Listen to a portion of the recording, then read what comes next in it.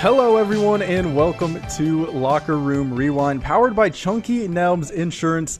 Access to over 20 insurance companies to give you the best value. Located at 1121 South Abe Street, San Angelo, Texas. Protection is important. Car insurance, house insurance, boat insurance, anything you can think of, there's probably insurance for it, and you need to stay protected. It's also important in sports, protecting the quarterback, protecting home field, protecting a lead, and protecting the football. Maybe the Brownfield Cubs should give Chunky Nelms a call after turning it over 8 times against Lakeview. We'll touch on that a little later. Give Chunky Nelms a call today at 325-223-0314. Again, that number is 325-223-0314. Or if you're like me and you don't like talking to strangers, you can visit www.chunkynelms.com. Get insured today. It's important, guys. It's important. Just like high school football here in the Concho Valley and across the great state of Texas. I'm Ryan Reynolds, alone on the set today. No special guest, no K-Sans Jaden Hart. You're stuck with me. It's September 26th, 2020. Just to remind everyone, in case all of your days are running together, here's your friendly reminder. Week 5 of the high school football season is in the books, or week 1 if you're a 5A or 6A school. Statements were made. There were some surprises for a few schools, and they also picked up their first win. Good for those programs. Let's go ahead and give them a round of applause. Good job, guys. You guys have a win now, and you can branch off that into the following week. Some scores from Friday night before we get into the details. We had 20 total games, 2 Thursday night games. Central opening its season against Killeen Shoemaker, and second-ranked Sterling City on the road at Happy. We'll touch on both of those. But some scores first. Ozona defeated Brady 20-14 to improve to 3-2. Brady, they were favored by more than 20 points against Ozona. They fall to 2-3. Both teams will have next week off before starting district play. Mason picked up their first win of the season, beating Junction 34-7 behind quarterback Matthew Kerr's 132 rushing yards and a pair of touchdowns. The Punchers, they also picked up 4 interceptions. We're talking about insurance and protecting the football. Mason will take its 1-4 record on the road to Center Point for the District 14 2A Division I opener. The Punchers, according to that fancy Dave Campbell's Texas football computer, are favored to win that one against Center Point by 45 points. Junction will begin District 14 2A Division II the week after on October 9th against Menard. The Junction Eagles now 3-2 after that loss to Mason. Ballinger, they lost their first game of the season. The Bearcats fall to 4-1 after allowing 5 first-half touchdowns to Llano, losing 34-0. It's interesting because entering that game, Ballinger only allowed 4 touchdowns all season. We actually visited Ballinger's practice earlier in the week to talk to head coach Chuck Lipsy and a few players about this dangerous Yellow Jackets team. And Garrett Dixon, who actually used to go to Llano. We didn't know that before choosing to talk to him. That just so happened to be a coincidence. That worked out in our favor. He knows all the guys over there in Llano. He said what makes this Yellow Jacket team dangerous is how well they toss the ball up and down the field and how explosive they are. He wasn't an ounce wrong about that after looking at that final score, 34-0. Ballinger, they played a tough non-district schedule. You want to use these games to prepare you for district play. We say that pretty much every week on the show, and I really think Ballinger did exactly that. They sit at 4-1 now, and they've seen some tough competition. The Bearcats, if you guys recall, in week 1, they beat a solid Jim Ned team to start the season. They edged out a sneaky Clyde team in week 4. I think the Bearcats needed a game like this before they start play in District 2-3A Division II, and that's right around the corner. Ballinger has this next week off, and they'll face Brady on the road on October 9th. I think Ballinger will be okay. No overreaction, no need to panic after this one loss, especially to an extremely good Llano team. The Cougars out in Cristoval for turning our attention to some more 2A action. They took care of business in their final non-district game, 49-19 over Goldweight. Huge game from Cristoval running back Josh Fava, 117 yards, 3 touchdowns. He was eating all night. He also threw a 49-yard touchdown. We have an awesome shot of that on ConchoValleyHomepage.com if you want to check out a halfback slinging the rock for a touchdown.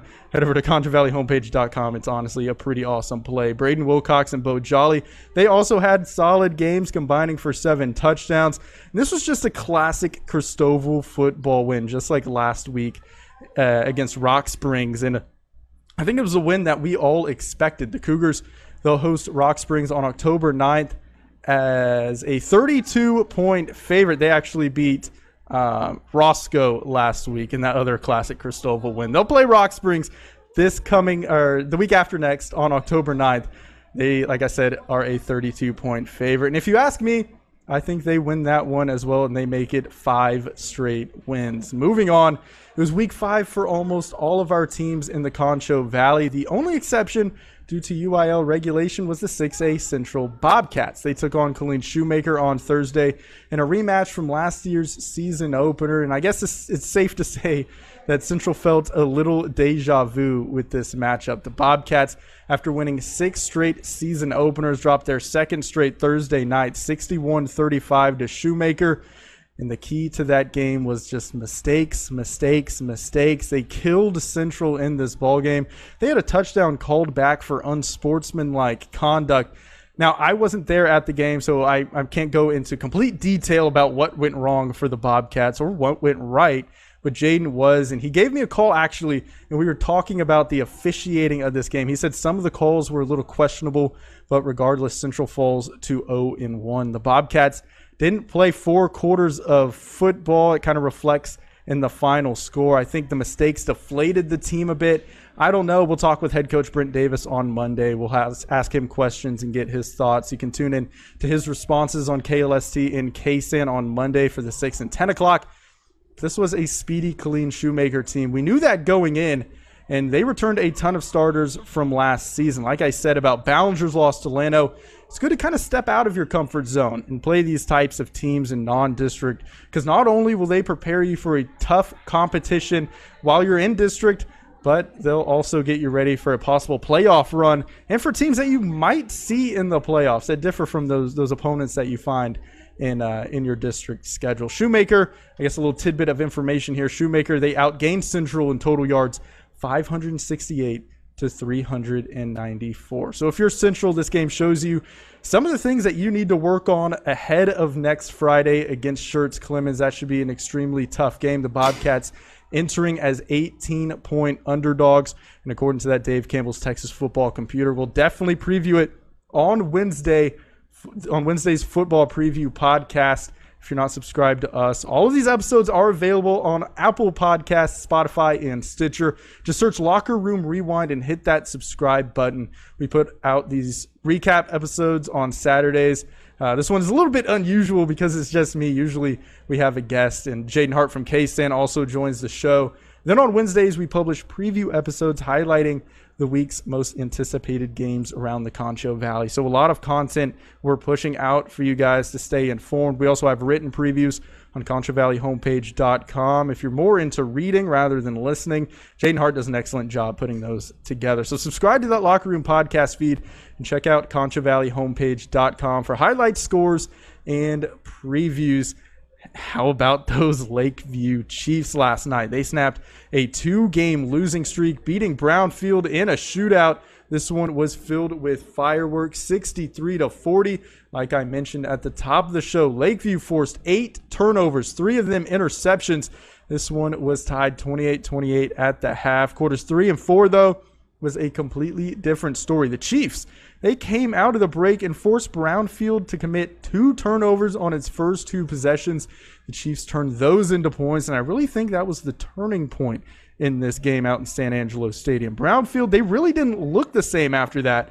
And this is a Cubs team who has had success against Lakeview, recent success at that. In 2018, they beat the Chiefs by 7 points. Last year, they won by 1 in the final seconds. And I really think this final is a testament to just how far along this Lakeview football team has come.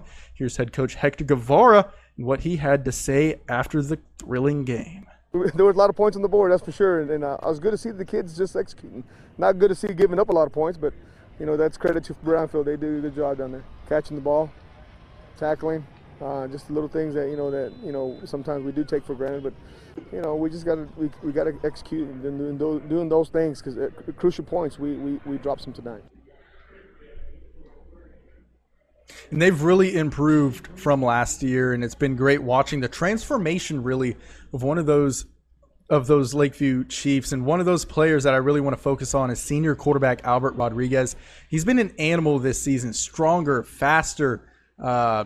He's just more intelligent on the field. You can see that with his throws. Last night he had 4 passing touchdowns, 4 rushing touchdowns. He's not scared to lower his shoulder and run you over either. He's just so exciting. He had 1 touchdown against Brownfield where he dove into the end zone, and you can check out those highlights on ContraValleyHomepage.com. But he's really just been fun to watch. He's thrown for 16 scores through the first 5 games this season. I don't know if it's the growth. I don't know if it's the magic of the mullet that he has, but Rodriguez, and honestly, this entire Lakeview offense has been red hot. They're averaging 39 points per game this season. Let's not fail to mention both Brendan Herrera and Tristan Franklin. They each caught a pair of touchdowns last night as well. Austin Bandy, let's not fail to mention his name. Let's not forget him. He's also had a huge season so far through 5 games on both sides of the ball. This Lakeview team, it's exciting to watch when they're firing on all cylinders. I just think on the defensive end, they need to improve on stopping the run, because it's been their kryptonite, and they need to keep the offensive play up, improve defensively, get better at stopping the run. Don't allow 40-plus points when you force 8 turnovers, and this team has the pieces to win a playoff game. I think the district that they're in, District 2 4A Division 1, is still Andrews's to lose. But don't sleep on the Chiefs. They can beat Big Spring and Fort Stockton. And anyone can win on any given day. That's the joy of sports. That's what gives me a job. And that's why we're here today. Lakeview now 3-2, like I said. They snapped that 2-game losing streak. They can put that behind them and just focus on Fabens next week. It's a long drive, but I believe the Chiefs can get it done next Friday. We talk about Lakeview and Brownfield and how that was a fireworks show at San Angelo Stadium. Well, if you were at Bronco Stadium in Sonora for Sonora versus El Dorado, you witnessed the big finale of that fireworks show. Sonora getting its first win of the season in double overtime against rival El Dorado, 44-42. And this was nothing short from exciting. Right from the jump, this rivalry game had it all. Actually, let me go ahead and break this down for you guys and give you guys the backstory of this rivalry between Sonora and El Dorado. It extends back to the 1920s, but has died down over the last 2 decades since Sonora made the jump in classifications. The last time these 2 teams played was in 2005, before last night. I was shooting highlights of this game actually for KLST, and I was talking with some people from Sonora on the sideline. It amazed me because even though it's been 15 years since the 2 have played each other in a football game, one person was telling me that every kid knew the importance and how significant it was to their hometown. It's really just awesome to hear that, and knowing that only 22 miles separates the 2 towns. It's honestly just a really awesome story, and an awesome game to be a part of, if I'm being honest. This was a really good game. Sonora had a 36-23 lead in the 4th. El Dorado scored a pair of touchdowns to send the game to overtime. And this is kind of the recap from the San Angelo Standard Time. Support local journalism. El Dorado had a chance to score in the first overtime, but they fumbled through the back of the end zone. Very unfortunate for the Eagles. That resulted in a touchback. And then in the second overtime, Sonora scored and got the 2-point conversion. El Dorado responded with the score, but was stopped on the conversion to end the game. That's how it ended. Like I said, fireworks. Sonora was averaging just over 7.5 points per game. I think to be exact, it was 7.6 points per game. And they dropped 44 on El Dorado. That's crazy. And they won with all of their yards coming on the ground. Sonora, 258 rushing yards, 0 passing yards. That's even more crazy in my opinion. El Dorado, they actually outgained the Broncos 429 to 258. You don't really see that very often. El Dorado also won the turnover battle. El Dorado turned it over twice. Sonora turned it over 3 times. However, the Broncos come out on top, and they are 1-4. They'll open District 2 3A Division 2 play on October 9th against an undefeated Ingram Moore team. So we'll kind of see how this emotional win can either benefit. We'll just see how it impacts Sonora if we're keeping it simple here. We'll see if they come out sluggish, which normally is the case for teams who come off emotional wins. They tend to start the next game sluggish, but we'll see if the Broncos can compete against an undefeated Ingram Moore team. I think it'll be very close. El Dorado falls with the loss to Sonora to 1-4. They start District 14-2A Division II action on October 9th as well against Miles. The Eagles 26-point favorites. I think there's a chance it might be closer than that, actually. I don't know. We'll see in 2 weeks. Let's go ahead and wrap this thing up with some final scores. TLCA falls to 0-5 after losing to Stanton 68-0. Grape Creek, they also got shut out. They lost to Early 36-0. Cross Plains beat Miles 41-12. Harper over Menard 33-13. The Yellow Jackets fall to 0-5 with that loss to Harper. And then in the six-man world, 6th-ranked Sterling City outlasted an extremely good Happy Team, 50-42. A Happy Team we probably didn't give enough credit to on our Wednesday show. They could be better than Borden County this season. The Eagles, they improved to 5-0. Here's some thoughts from Sterling City head coach Trey Cisco. They've had a couple of close games already this year, and our kids never gave up.